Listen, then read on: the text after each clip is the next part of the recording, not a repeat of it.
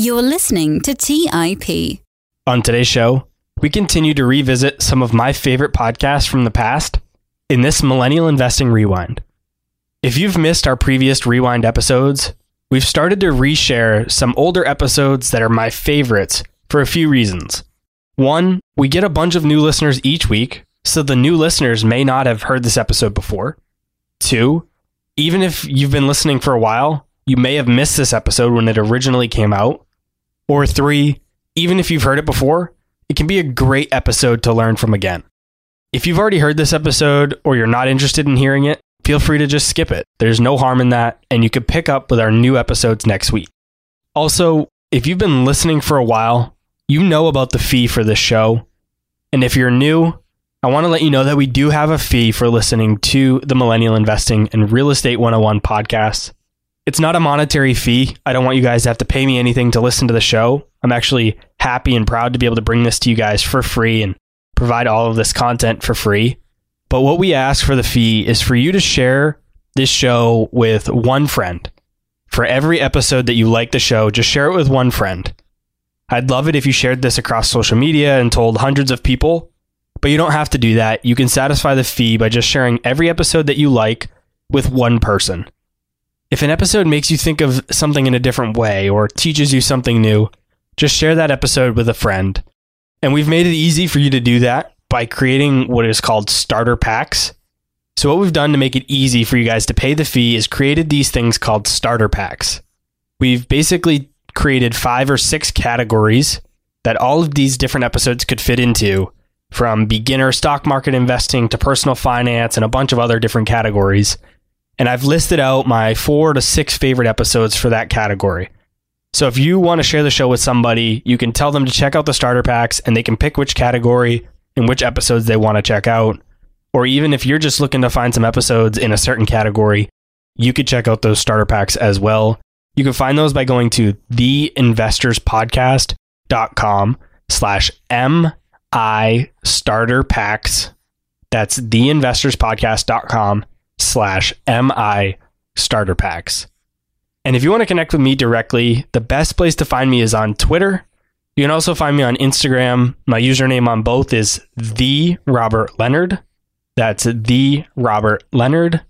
TheRobertLeonard. All right, guys, that's all I had for you for this new intro. Everything going forward is going to be from the original show. Hope you guys enjoy it. Today, I speak with Eyal to discuss his experience as an entrepreneur and his 2 best-selling books. Nir is an expert on behavioral psychology, and he has been able to use that to create many successful businesses and products. Nir is a strong believer in controlling your mind and attention to achieve superior results throughout life. I'm excited to have Nir on the show today because the topics we talk about in this episode help in so many different aspects of life. The topics will help with your general productivity in life, but if you're able to master them, they can also help with a lot of your stock investing, your career, side hustles, business, or even your personal finances. But before we get into the episode with Nir, I have a few quick things I want to go over with you all. You've probably heard me ask you to leave a 5-star rating and review for this show on Apple Podcasts in previous episodes. And a lot of people have taken time out of their day to do that. So I want to say thank you. The reviews really help the podcast grow. So to show my appreciation for you all listening and leaving reviews, and to show that I truly do read every single one, I'm going to start reading aloud some of the great reviews we're receiving here on the episodes. So one of the recent reviews we received was a 5-star rating titled Best Millennial Podcast and was written in by username NoName17294749. They said, "By far the best podcast if you're interested in maximizing your future. The advice and firsthand knowledge given on the podcast is invaluable. Numerous guests have shared their personal strategies to financial success. This podcast and the guests featured enjoy educating people, giving back, and helping others gain financial freedom." And another recent review was also a 5-star rating titled, "I love this show." And it was written in by username Midtown Miss. She said, "It is so informative. I appreciate that this podcast is geared towards millennials." Thank you so much to everyone who has left reviews for the show already. And if you haven't already, but you'd like to help the show grow, or possibly even hear your review read on an episode, you can take just 30 seconds and leave a 5-star rating and review in Apple Podcasts. As you heard from the 2 I just read, they can be long or short. They both help the same, so it doesn't have to take a lot of your time. You can also help with word of mouth by sharing the show with your friends and asking them to subscribe. Both of these really help the show grow, and I truly appreciate it. Now, without further delay, let's get into this episode with Eyal. You're listening to Millennial Investing by the Investors Podcast Network, where your host, Robert Leonard, interviews successful entrepreneurs, business leaders, and investors to help educate and inspire the millennial generation.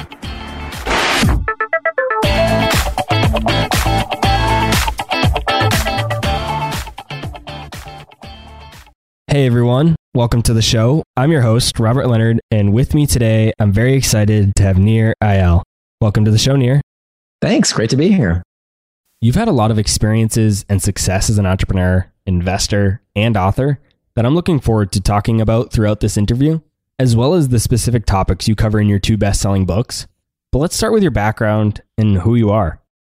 Sure. So I'm what you would call a behavioral designer, and that means that my job is about helping companies design healthy habits in their users through the use of technology. So my first book was really about how to build habit-forming products. The book was called Hooked. And the idea behind the book was to steal the secrets from companies like Facebook and Google and Slack and all of these products that are so engaging, right? The best in the business products when it comes to creating very sticky, engaging products, so that the rest of us can build the kind of products and services that improve people's lives by building healthy habits. And that's exactly what's happened. So companies like Fitbod uses the hook model to get people hooked to exercising in the gym. Companies like Kahoot is a company I like so much. I actually invested in them. They use the hook model to get kids hooked onto in-classroom learning. My clients have included companies like the New York Times that have helped people hook to reading the newspaper every day. And so the idea is that we can use this stuff for good. Of course, in the course of my study, a question that always came up and a problem that I had in my own life was what happens when products are designed to be so good that sometimes they're hard to stop using, that sometimes that can lead towards distraction. And so that's the topic of my second book, Indistractable, which is all about how to control your attention and choose your life. And it was because I had this vantage point of understanding the root cause of distraction and how these products are designed to capture so much of your attention. I know also the Achilles heel. And I think I now have a framework that took me over 5 years to develop to help people get the best out of technology without letting it get the best of us. So it's a very tech positive approach to using technology in such a way that it doesn't distract us, but in fact empowers us to do more. Has social media platforms done such a good job that it gets their users too hooked? I don't think so. I think that today we hear a lot of blame at these companies. And that's, interestingly enough, propagated by their competitors. So where you hear that narrative is, in the New York Times and in the traditional media, the companies that are threatened by the business models of companies like Facebook and Google, because look, they all monetize the same way, right? The New York Times, the Wall Street Journal monetize the same way Facebook does. And that's by selling your attention to advertisers. Big surprise. And so it's not surprising that, the traditional business model of advertising in the newspapers is threatened by this. And I think you hear a lot of negativity. What you don't hear is an empowering message. You hear about how technology is hijacking your brain and how it's addicting everyone. And there's no doubt it does addict some people, just like alcohol addicts some people. But that doesn't mean everyone who has a glass of beer with dinner is an alcoholic, clearly. And so why do we have this ridiculous notion when it comes to technology? We call everything addictive these days. And I think the reason people do that is that because it frees you of responsibility. That if you call something addictive, which is a pathology, right? We never talk about other diseases this way. We never talk about cancer or Alzheimer's this way. And yet the pathology of addiction, we throw on everything that people seem to like a lot. And that's not how addiction works. An addiction is a pathology. Not only is that disrespectful to people who actually struggle with this disease, but it's also, by medicalizing something that is a normal behavior, what we're doing is essentially sloughing off responsibility, because it's much easier to say, Facebook, it's addicting me, and Instagram, it's addicting me, and YouTube is addicting me, because then there's a pusher, there's a dealer, there's someone you can blame. But when it's what it really is, a distraction, now I got to do something about the problem. And that's a lot less fun. But of course, that is the truth. That is the reality, is that, of course, these products are designed to be engaging. I mean, what's the alternative? Should we tell Netflix, hey, Netflix, your shows are too good. I want to watch them all the time. Please make them boring. Hey, iPhone, it's way too user-friendly, Apple. Can you please make your iPhone less user-friendly? Because I want to use it. I mean, that's ridiculous. It's not going to happen. And so it's a much healthier approach to understand that, look, this stuff isn't your fault. You didn't invent the iPhone. You didn't invent Facebook. You didn't invent email, but it is your responsibility. And in fact, there's so much we can do to put these technologies in their place so that we can get the best of them without letting them get the best of us. We certainly will dive into the details of what makes something hook users and how someone can be indistractable. But before we do, I want to talk a little bit more about your investing and your background a little bit. In your bio on your website, you wrote, although I received most of my education earning an advanced degree from the School of Hard Knocks, I also received an MBA from the Stanford Graduate School of Business. Which do you think has been more valuable? And is an MBA really a prerequisite for success in business?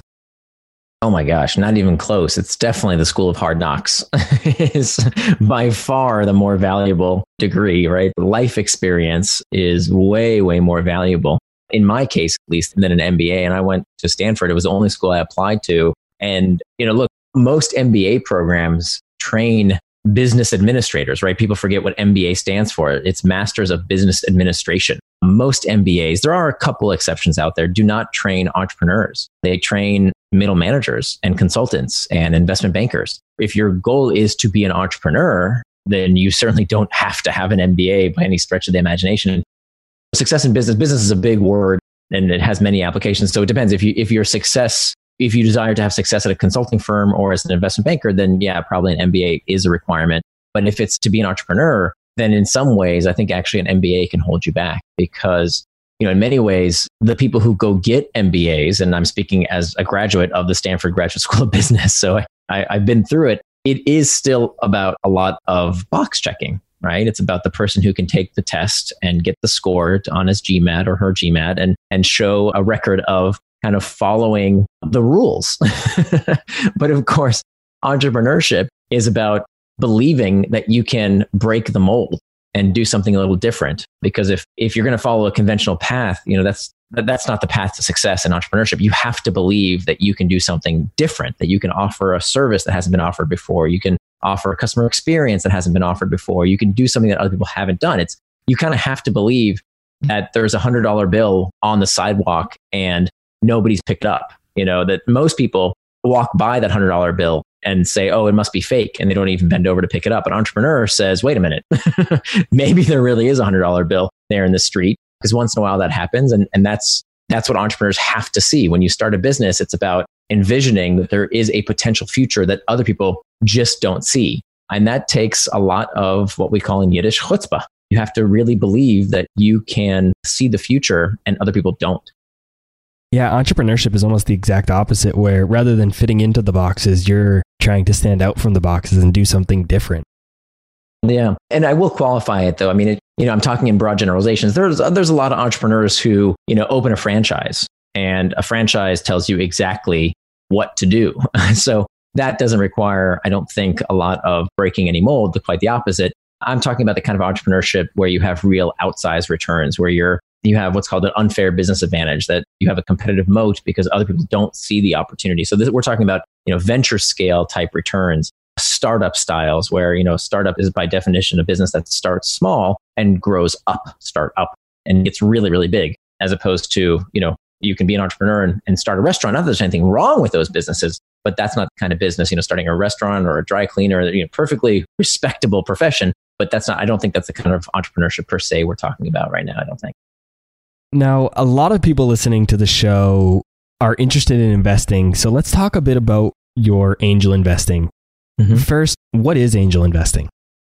Yeah, so angel investing is when you as an individual invest your money into companies without any kind of what's called institutional backing. So typically this will be in the form of a venture capital fund or some kind of private equity firm, where what's called the LPs, the limited partners, is a large endowment or a retirement, like a pension fund, for example, might put in money into a venture capital fund or a private equity firm. And then the venture capitalists are the individuals who deploy that money. As opposed to an angel investor, it's their money, right? And so they are acting on their own with their funds to back specific companies. And so that's what I do. I just invest with my own cash. What type of companies are you looking to invest in? And why have you chosen the specific companies that you have so far? So every investor, I think, needs, when it comes to angel investing, and by the way, angel investing is something that you can only legally do as an accredited investor, which means you need a certain liquid assets or a certain type of net worth or a certain income threshold. And it's something that I do before I tell you how to do it or what I do as an angel investor. To me, it's the funny money portion of my portfolio. So I want to make sure people realize like, this is not how I plan to, make it to retirement. Most of my savings is not in startups. Most of my savings is in a well-diversified mutual fund. That's the vast majority of my holdings. But there is some proportion of my portfolio that I say, this is the high risk capital. And so it's, when I write a check to an angel, as an angel investor to a startup, in my mind, that money is a zero, right? As soon as I write that check, in my mind, it's gone. Thankfully, I've made about 25 investments to date, and I've made a great return. But many of, some companies have returned 20x, some have returned zero. And I did lose my money. But thankfully, the way that these type of investments work is you're looking for some of those 10x, 20x returns to pay back some of the losers. That's kind of the game you play. But again, this is like it should be a small part of one's portfolio because it's a very high risk investment. And so what I try and do is to invest in companies that meet my special area of expertise. So my competitive advantage as an angel investor is that I have deep expertise into how to build engaging products and services. So there are many industries I just won't invest in because I'm no smarter than anybody else. So I don't know much about crypto. So I don't invest in it because I don't have any special expertise. I don't invest in pharmaceuticals. I don't have any special expertise in that. What I do have special expertise in is how to build habit-forming products. And so I look for companies with business models that depend upon repeat user engagement, that depend upon forming habits. That's where I think I have a special area of expertise and where I can be helpful to the entrepreneurs, as well as being able to spot opportunities where others may not. What have been some of those opportunities that you've spotted so far that have gone on to be a great success? Yeah, so there's been thankfully several now. Companies like Eventbrite.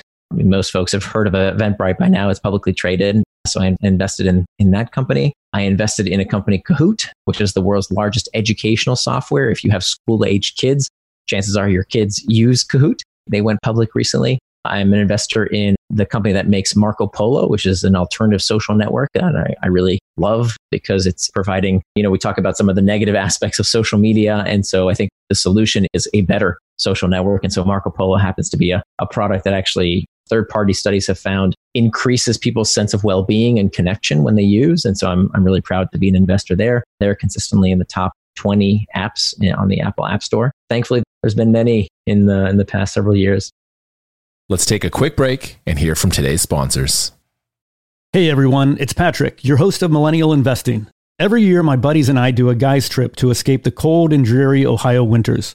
Once we pick our destination, without fail, we all jump on Airbnb and find an incredible place to stay. We just got back from an amazing trip in Palm Springs, California, and our Airbnb home was a huge part of creating memories we'll never forget. I loved it so much, I'm taking my family back to Palm Springs for spring break, and we're staying in an Airbnb home my kids fell in love with and picked out themselves. While I was there, I had the realization that my own home could be an Airbnb. It's an excellent way to earn some extra cash, whether you're saving up for your next vacation, paying off some bills, or investing. Your home might be worth more than you think. Find out how much at airbnb.com/host. That's airbnb.com/host. Hey guys, the Range Rover Sport leads by example. It's got powerful on-road performance and commanding all-terrain capability, and combines assertive on-road performance with the signature Range Rover refinement that you'd expect. The third-generation Range Rover Sport is the most desirable, advanced, and dynamically capable one yet, and redefines sporting luxury. It's got advanced cabin technologies such as active noise cancellation and cabin air purification, which offer new levels of comfort and refinement. The purposeful cockpit-like driving position sets the tone for a focused interior that promotes exhilarating driver engagement. Award-winning Pivi Pro infotainment is at the heart of the experience and provides intuitive control of the vehicle systems. You can also enjoy a dynamic drive in total comfort with optional 22-way adjustable, heated and ventilated electric memory front seats with massage function. Design your Range Rover Sport at LandRoverUSA.com. That's LandRoverUSA.com. Hey guys, when it comes to financial advice, you've got to trust the source. It's why you listen to this podcast. When I'm looking to upgrade my wallet, I turn to NerdWallet. Their expert team of nerds dives into the details to help you find smarter financial products. Before NerdWallet, I'd pay for vacations with whatever credit card was in my wallet. But I was missing out on miles I didn't even know I was leaving on the table. Now I've got a new card with more miles and more upgrades. What could future you do with more travel rewards? A hotel upgrade? Lounge access, a free flight to a bucket list destination. Wherever you go next, make it happen with a smarter travel credit card. Don't wait to make smart financial decisions. Compare and find smarter credit cards, savings accounts, and much more today at nerdwallet.com. NerdWallet, finance smarter. Check out nerdwallet.com and start making smarter financial decisions. As with all cards, credit is subject to lender approval and terms apply. All right, back to the show. I know you are also a successful entrepreneur yourself, having sold 2 tech companies. How has what you learned being a successful entrepreneur yourself helped you be an angel investor? I definitely cut my teeth on what's really required to run a business.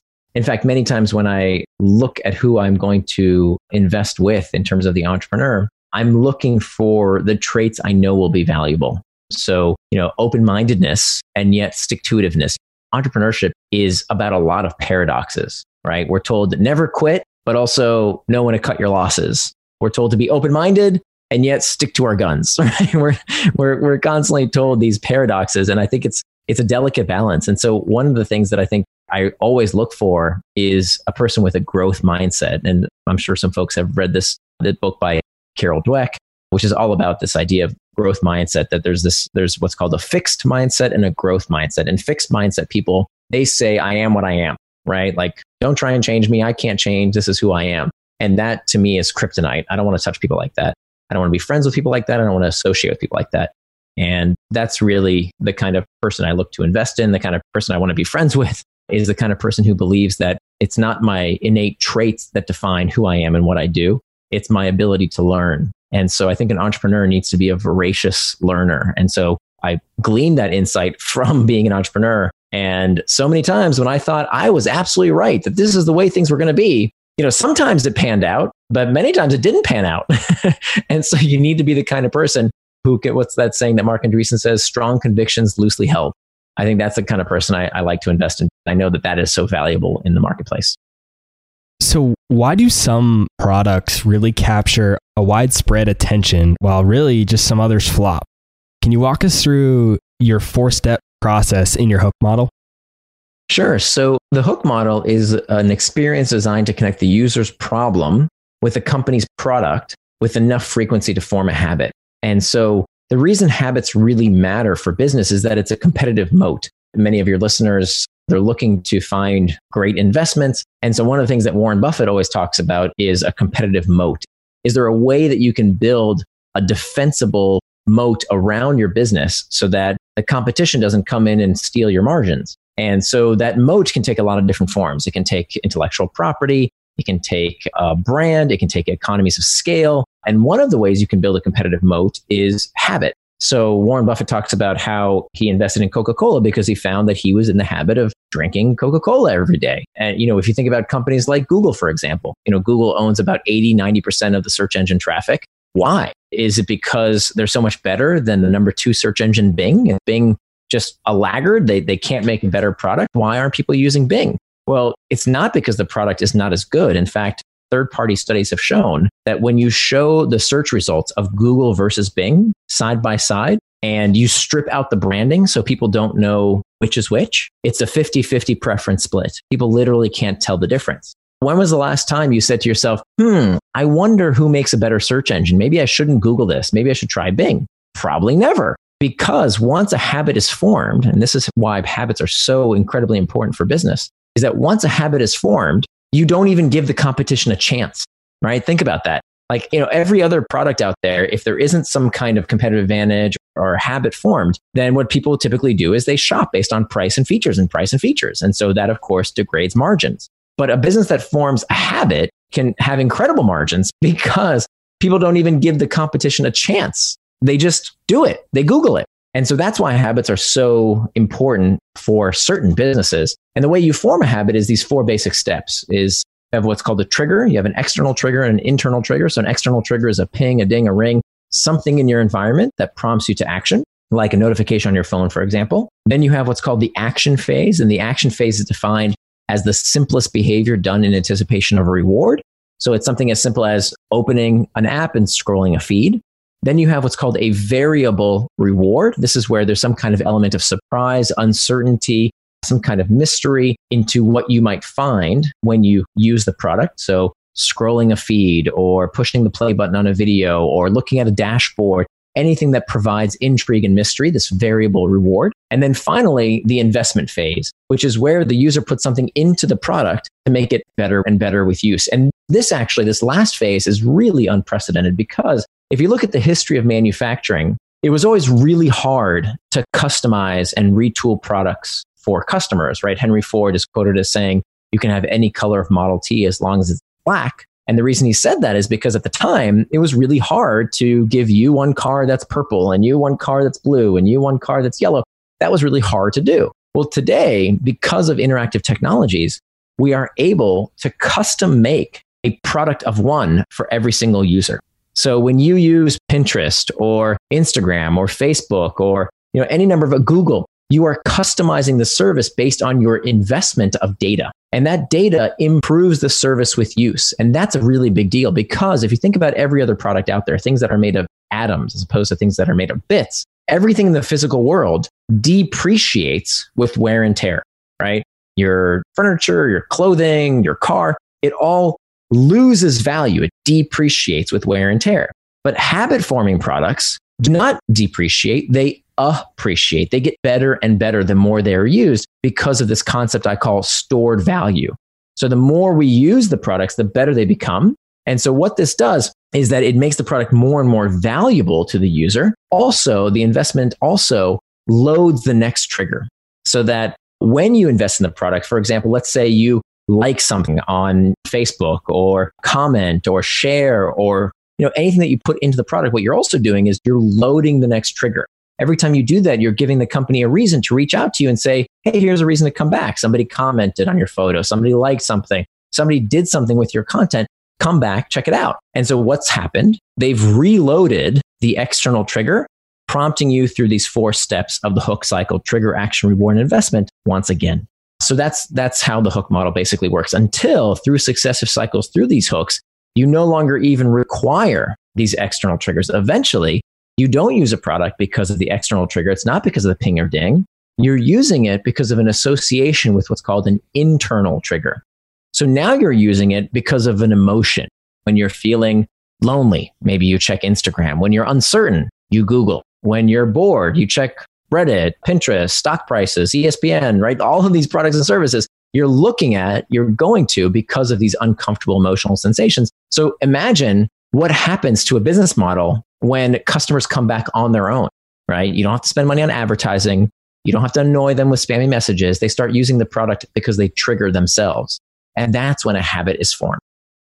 Yeah, I mean, all of that is so great. I think Google is probably, in my opinion, one of the best ones because, like you said, with the example with Bing, you don't even give it any consideration. You just always go directly to Google, and it's a verb now. I'm going to go Google something. I'm going to go, it's just Google has done such a good job with this that it is the only thing. It has eliminated all of its competition. So if you were an entrepreneur building a brand new platform from scratch today, what would be the most important features you'd include to really hook a user? So it would be these 4 basic steps, and that's something you can do in the very early stages. So where the hook model is most useful is in 2 stages. Either very early days, if you have a product that has a business model that requires a habit. By the way, not every business needs a habit. For example, if you sell car insurance, people will never use car insurance habitually. It's just not a product that is used with sufficient frequency to ever form a habit. The problem is you have to have some other competitive advantage, right? If you don't, then you're always compete on price and feature. So Geico says 15 minutes will save you 15% on car insurance. And then the next year, somebody else comes out and says, oh yeah, well, 12 minutes will save you 20% on car insurance, right? There's this constant battle of tooth and nail based on prices and features. And that's a battle that leads to very low margins. Whereas if you have a product that has this competitive advantage of a habit, then as you said, people don't even consider the competition. They turn straight to it. So what I would recommend is either, the two phases where using the hook model is very useful is very, very early days, that if your business model needs a habit, then you have to have a hook. So not every business model needs a habit, but every business model that does need a habit has to have a hook. So in the very early days, that's a really good place to take out the hook model and say, hey, does our idea, even if it's a napkin sketch idea, does it have the 4 phases of the hook model built in? The other phase that using the hook model is very valuable is if your business model requires a habit and it's already up and running. It's an established product, it's an established company, but people aren't sticking around. Why aren't they sticking around? So many companies throw so much money at customer acquisition, and it pains me how few companies spend on customer retention. That it's so much, this has been known forever now, that it's way more advantageous to keep a customer than to acquire a new customer. You've already spent all that money acquiring the customer. So it behooves us as business owners, if your product requires a habit, but people aren't coming back, that's a really good place to take out the hook model and see, hey, does our user experience conform to these 4 critical steps? And if not, where is it deficient? So it becomes a diagnostic tool for you to figure out and diagnose, what's missing in our hook model. That dynamic about keeping current customers versus bringing in new customers is so intriguing to me right now, because I was actually going through that recently in my personal life where I was with a phone carrier for a long time and I was looking to upgrade my phone, but they wouldn't do anything for me. They had no offers for current customers. But if you were a new customer, they'd give you all kinds of great deals. And so what did we do? We ended up switching carriers to a different one, and we took advantage of all those great deals. Yeah, you just screw them, right? Right. They lost you because of price and features. What they should have done is figured out a way to keep you engaged by creating a habit that you wouldn't want to switch away from. Right. And I was more than happy to stay. I was happy with their service. It was just, it kind of blew my mind that they weren't willing to do that for a customer that they've already spent all that money to acquire. Yep. Now they're going to spend 10 times more trying to get you back. Yep. Exactly. Now, so are there specific features, of course, it's going to depend on the platform and, really what the goal of the business is. But are there certain generic features that really make a platform be hooked? Like I remember hearing an interesting story about the invention of the like button or even the comment button on Facebook. And I know how a lot of that drives, not addiction, but just people wanting to come back to the platform. Are there any features similar to that a business that's building an online platform should implement? Well, it's never so simple. I think in the media and in the business press, people look for the magic bullet and they like saying, it was this, and it's never this. It's always a little bit more complicated than that. But there is this basic 4-part model. That's about as simple as I can make it without making it simplistic, is that you have to have all 4 of these steps. You have to have the trigger, the action, the reward, and the investment. You need all 4. If one of those things is deficient, you're not going to create a habit-forming product. I think kind of one of the things that gets some attention is this idea of what's called a variable reward. And this comes out of the work of B.F. Skinner, the famous psychologist who father of what we call operant conditioning. He's famous for these experiments where he took a pigeon, put them in what we now call a Skinner box with a little disc in the box. And every time the pigeon pecked at the disc, they would receive a little reward, a little food pellet. And at first, he could train the pigeon to peck at the disc whenever the pigeon was hungry. By the way, this experiment didn't work if the pigeon wasn't hungry. But as long as the pigeon had what's called an internal trigger, as long as there was this hunger, then the pigeon would peck at the disc and get a reward. But then one day, Skinner actually ran out of these food pellets. He literally didn't have enough of them one day. So he couldn't afford to give a pellet to the pigeon every single time. So he only could give the pellet to the pigeon every once in a while. So sometimes the pigeon would peck at the disc and nothing would happen. The next time the pigeon would peck at the disc, they would receive a reward. And what Skinner observed was when there was this variability, this intermittent reward, that's when the rate of response increased. So the pigeon would peck more often when there was variability to the reward schedule. And so we see this phenomenon in all sorts of things. The classic case is gambling, right? What makes a slot machine so engaging is that it's a game of chance. There's uncertainty around what you might win. The same goes for why do we like watching spectator sports? Why are people obsessed with fantasy football or the World Cup or you name the sport? You'll find people who are, what we call fanatics because they are entranced by a ball or a puck bouncing around a pitch or a court. I mean, it's ridiculous when you zoom out, but it's very enjoyable, right? People love it. And I would argue there's nothing wrong with it. It's a perfectly fine pastime. The same goes for why do we like reading books? We like fiction because the uncertainty, right? How is the story going to end? How is the trouble going to resolve? Why do we like going to movie theaters? It's about, the ending. What's going to happen? We don't know. It's no fun when someone tells you how a movie ends. You want the surprise. You want the uncertainty. All the way to one of our core drivers around the sex drive. It's about, romance is about variability. It's about uncertainty. That's what gives us those butterflies in our stomach. It's all about uncertainty. The news, oh my God. The media is in the business of keeping you hooked to watching the news and reading the news because of the uncertainty. The first three letters of news is NEW. What's new? That's what keeps us engaged. It's all about this variability, this mystery. So let's talk about maintaining that hook, because I'm thinking specifically of two examples of companies that I think built platforms that really hooked users, or at least I thought they did, but they still failed. Those platforms that I'm thinking of are pretty recent, and they're Vine and Yik Yak. And they were both social media platforms that were very addictive and had user bases that would use it, multiple times a day, every single day, day after day, but they still failed. So once a business has built the product or service that really hooks its users, how can it really sustain that? Well, it's about maintaining the hook model. It's about making sure that these parts stay intact. Look, just because you have a habit doesn't mean somebody can't come along and steal that habit away if you don't protect it. I mean, we see this today happening with Facebook, the $300 billion behemoth. We see that Facebook proper is deteriorating. It's not giving people what they want. It's not scratching their itch. And so the first place to start when forming a habit is with that internal trigger. Is what's the uncomfortable emotional state that we turn to out of habit, that we get relief from the use of the product. And for Facebook, the best investment they ever made was in Instagram, because we see that Instagram is giving many people a better alternative to the dumpster fire that is the Facebook newsfeed. It doesn't work for a lot of people anymore. It's filled with political nonsense and stupid videos and memes and things that don't make it pleasurable for people. And if it doesn't scratch their itch, they look elsewhere. So they go to TikTok, they go to Instagram, they go to Snapchat, they go somewhere else. And that's exactly what's happening. So it's a potential competitive advantage, but over time, if you're not careful, somebody else can steal those customers away. Now, that's hard to do, right? Many times that's very difficult to actually accomplish because of this habit.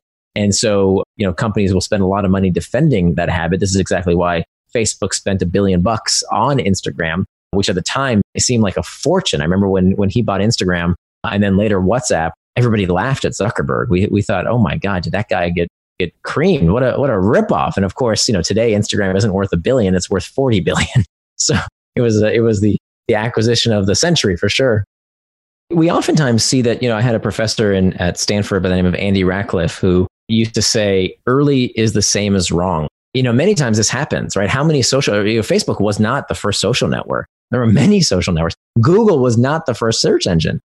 Apple has made nothing really new, right? There were MP3 players before the iPod. There were certainly laptop computers before the iMac. There were, smartphones before the iPhone. What they did, it's not about being the first mover. It's oftentimes about being the last mover when you can create those customer habits, and that creates consumer loyalty. And so many times what we see is you have a product like Vine that was good, but not good enough. It wasn't sticky enough. And I would say that what the massive success of TikTok is kind of an iteration on Vine. They did some key things that make it a much better product. For example, I think the big innovation with TikTok versus Vine, even though there's a lot of similarities in terms of the content format, is the investment phase. TikTok's big innovation is that every time you watch anything on TikTok, they are collecting data on you. How long you watch, what you watch, did you react to it? Did you do anything? Did you comment? Did you like? Did you do anything? And that will feed the algorithm to feed you more interesting content, as opposed to Vine didn't have that capability. They just fed you whatever was popular. Well, TikTok makes a product of one for every single user based on what you like. And that's an incredibly powerful way to form a consumer habit, is that whole idea of stored value. Yeah, I absolutely love that dynamic that you mentioned about Facebook not being the first social media, because I talk about that all the time. There's times where I talk about different business ideas with other people and they might be like, well, somebody else is already doing that. And I tell them, that's okay. How many other companies, or look at MySpace before Facebook, right? They were out there, they were dominating the market, and then Facebook came in and look at what they've done. You know, they built it way bigger than MySpace ever could have been. So, and that's where the hook model is actually super helpful, and that is that you can look at a reason, a rationale why the existing incumbent isn't doing something to optimize their hook model, right? So I would argue that the big innovation that Facebook had over MySpace was that it was just so much easier to get going, right? Remember on MySpace, you had to customize your page, and Facebook made it just super simple, right? Like everybody gets the same blue and white profile. All you can put is your picture. Everything else is text. That is part of the action phase of the hook, that if you can make something easier to do, people could become more likely to do it. And so it becomes a way for you to analyze a product and say, okay, I know there are incumbents in the market. How is this new market entrant improving the hook model? And how will that ultimately lead to them capturing a greater share? And to your point about TikTok, they definitely have a much superior algorithm to providing relevant content for its user than Vine did, because I know when I go on TikTok, if I like a video or comment on it or follow somebody, that next video is almost the exact same thing with just a different person. And then if you like it again, it's almost the exact same thing right after. And it's almost to a point where it's too good. But yeah, they've definitely really got that algorithm down. And let me tell you, they're listening to that too, right? If they say, oh my gosh, now we're feeding you too much stuff that's the same, right? Now it's too predictable. They have to change that up as well. But I think the more important thing is that they have a process to do that. Almost no companies, and I think this is going to change. This is, I think, something that's going to be on the horizon for the next decade for sure. Every company will be in the business of dynamic improvements to the user experience. So the fact that, okay, maybe it's not perfect over at TikTok, but the fact is they have this incredible ability to customize the product, whereas most companies say, well, this is our product. Here's our landing page. Here's the user experience. It's the same for everybody. I think that's going to certainly change the next decade. Yeah, I completely agree. Now let's shift away from businesses and products and let's talk more about individual people. After reading about your concept of being indistractable, I set a lot of my 2020 goals around that concept. So what does it mean to be indistractable, and why is it just so important in today's world? Yeah, I think that being indistractable is the skill of the century. That we know that to do our best work, we have to work without distraction. When it comes to our relationships, psychologists tell us that loneliness is as detrimental to our health as smoking and obesity. And we are going through this loneliness crisis in this country. And then we know when it comes to our kids, what type of terrible example we're setting for our kids when what they see of us is the top of our heads as we're checking our devices. And so, if you think the world is distracting now, just wait a few years. It's only going to become more distracting, which is why it's so important to not only adopt these skills for ourselves, but to teach them to our children, because this is going to be an increasingly important skill. To answer your question, to be indistractable, it's a made-up word, and the beauty of making up a word is you can define it any way you want. And so the definition of becoming indistractable means you're the kind of person who strives to do what they say they're going to do. It's about living with personal integrity, because I wrote this book first and foremost for me. I was struggling with distraction. I was with my daughter, and I would check my phone. I would start to do some work and, check email or Google something instead of actually doing what I said I was going to do. And so day after day, I would lie to myself, right? I would say I was going to go to work out. I didn't. I would say I would eat right. I wouldn't. I would say I was going to work on that big project, and I would procrastinate yet another day. And the more I dug into this problem, the more I learned that there are so many productivity techniques out there that really backfire. And so the book is full of myths that are overturned. For example, the myth of the to-do list. I think for most people, a to-do list is nothing but a reinforcer of what a loser you are. And that's certainly happened to me. I followed this mantra that everybody has in the productivity industry that, okay, the to-do list, it's all about the to-do list. That's how you get things done. The fact of the matter is, when you don't finish everything on your to-do list, what you're doing is reinforcing an identity. And we know that long-term behavior change is identity change. We have to see ourselves differently. That's how we become different people. What a to-do list typically does for most people, because most people don't use a to-do list correctly, is that it reinforces, hey, loser, you still didn't do what you said you were going to do. And that backfires. Because, if you're anything like I was, I would have, all these things on my to-do list. And even after I've had a productive day, I'd still recycle, half that to-do list from day to day to day. And I wasn't getting what I would do done. And so at the core of becoming indistractable is living with personal integrity. It's just being the kind of person who does what they say they're going to do. That's the kind of person people want to work with, right? People want to hire that kind of person. People want to marry that kind of person. People want to be friends with that kind of person. The kind of person who does what they say they're going to do. So why do our personal relationships really depend on this? Well, so we know that relationships are incredibly important to our psychological well-being, that one of our core human needs is to understand others and to be understood ourselves. But of course, we can't do that unless we have time to connect with people. And what we've seen in this country is a collapse in the amount of time that people have for these planned shared experiences. And this is not something that Facebook did. This is not something the internet did. This is something that Robert Putnam talked about in his book, Bowling Alone, in the 90s. It's a long-term trend. What's happened in this country is that we used to have all of these civic groups, right? The Kiwanis Club, the Bowling League, the church group. Those organizations used to have time on people's calendars. And today, particularly millennials and younger, don't do this kind of stuff. And it's really to our own detriment. And we think we're connected because we have these social media accounts. And I think social media is great. I mean, I love my social media accounts. I don't give them up. I love these technologies. They keep me in touch with people I would have no way of keeping in touch with. But social media is a supplement, not a replacement for real life interaction. And so what we have to do is to start bringing back some of this real world interaction. And so I show folks exactly how to do that. And it is critically important. I think we are suffering in the midst of this loneliness epidemic. And I think it's only going to get worse unless we make time to live out our values of being close with other people in the real world. Let's take a quick break and hear from today's sponsors. Hey everyone, it's Patrick, your host of Millennial Investing. Every year, my buddies and I do a guy's trip to escape the cold and dreary Ohio winters. Once we pick our destination, without fail, we all jump on Airbnb and find an incredible place to stay. We just got back from an amazing trip in Palm Springs, California, and our Airbnb home was a huge part of creating memories we'll never forget. I loved it so much, I'm taking my family back to Palm Springs for spring break, and we're staying in an Airbnb home my kids fell in love with and picked out themselves. While I was there, I had the realization that my own home could be an Airbnb. It's an excellent way to earn some extra cash, whether you're saving up for your next vacation, paying off some bills, or investing. Your home might be worth more than you think. Find out how much at airbnb.com/host.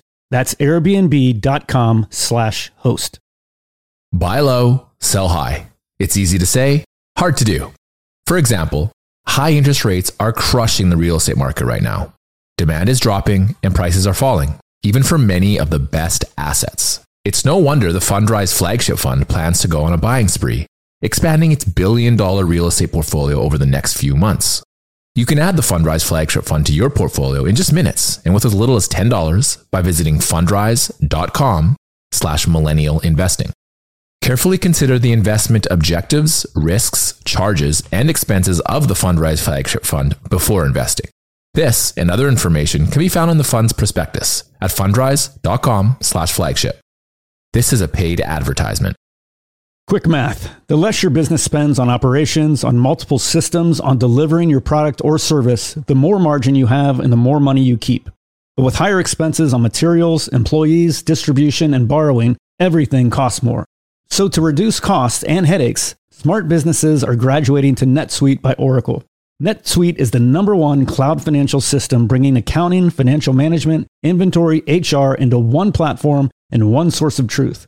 With NetSuite, you reduce IT costs because NetSuite lives in the cloud with no hardware required, accessed from anywhere.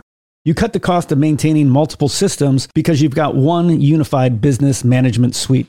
You improve efficiency by bringing all your major business processes into one platform, slashing manual tasks and errors.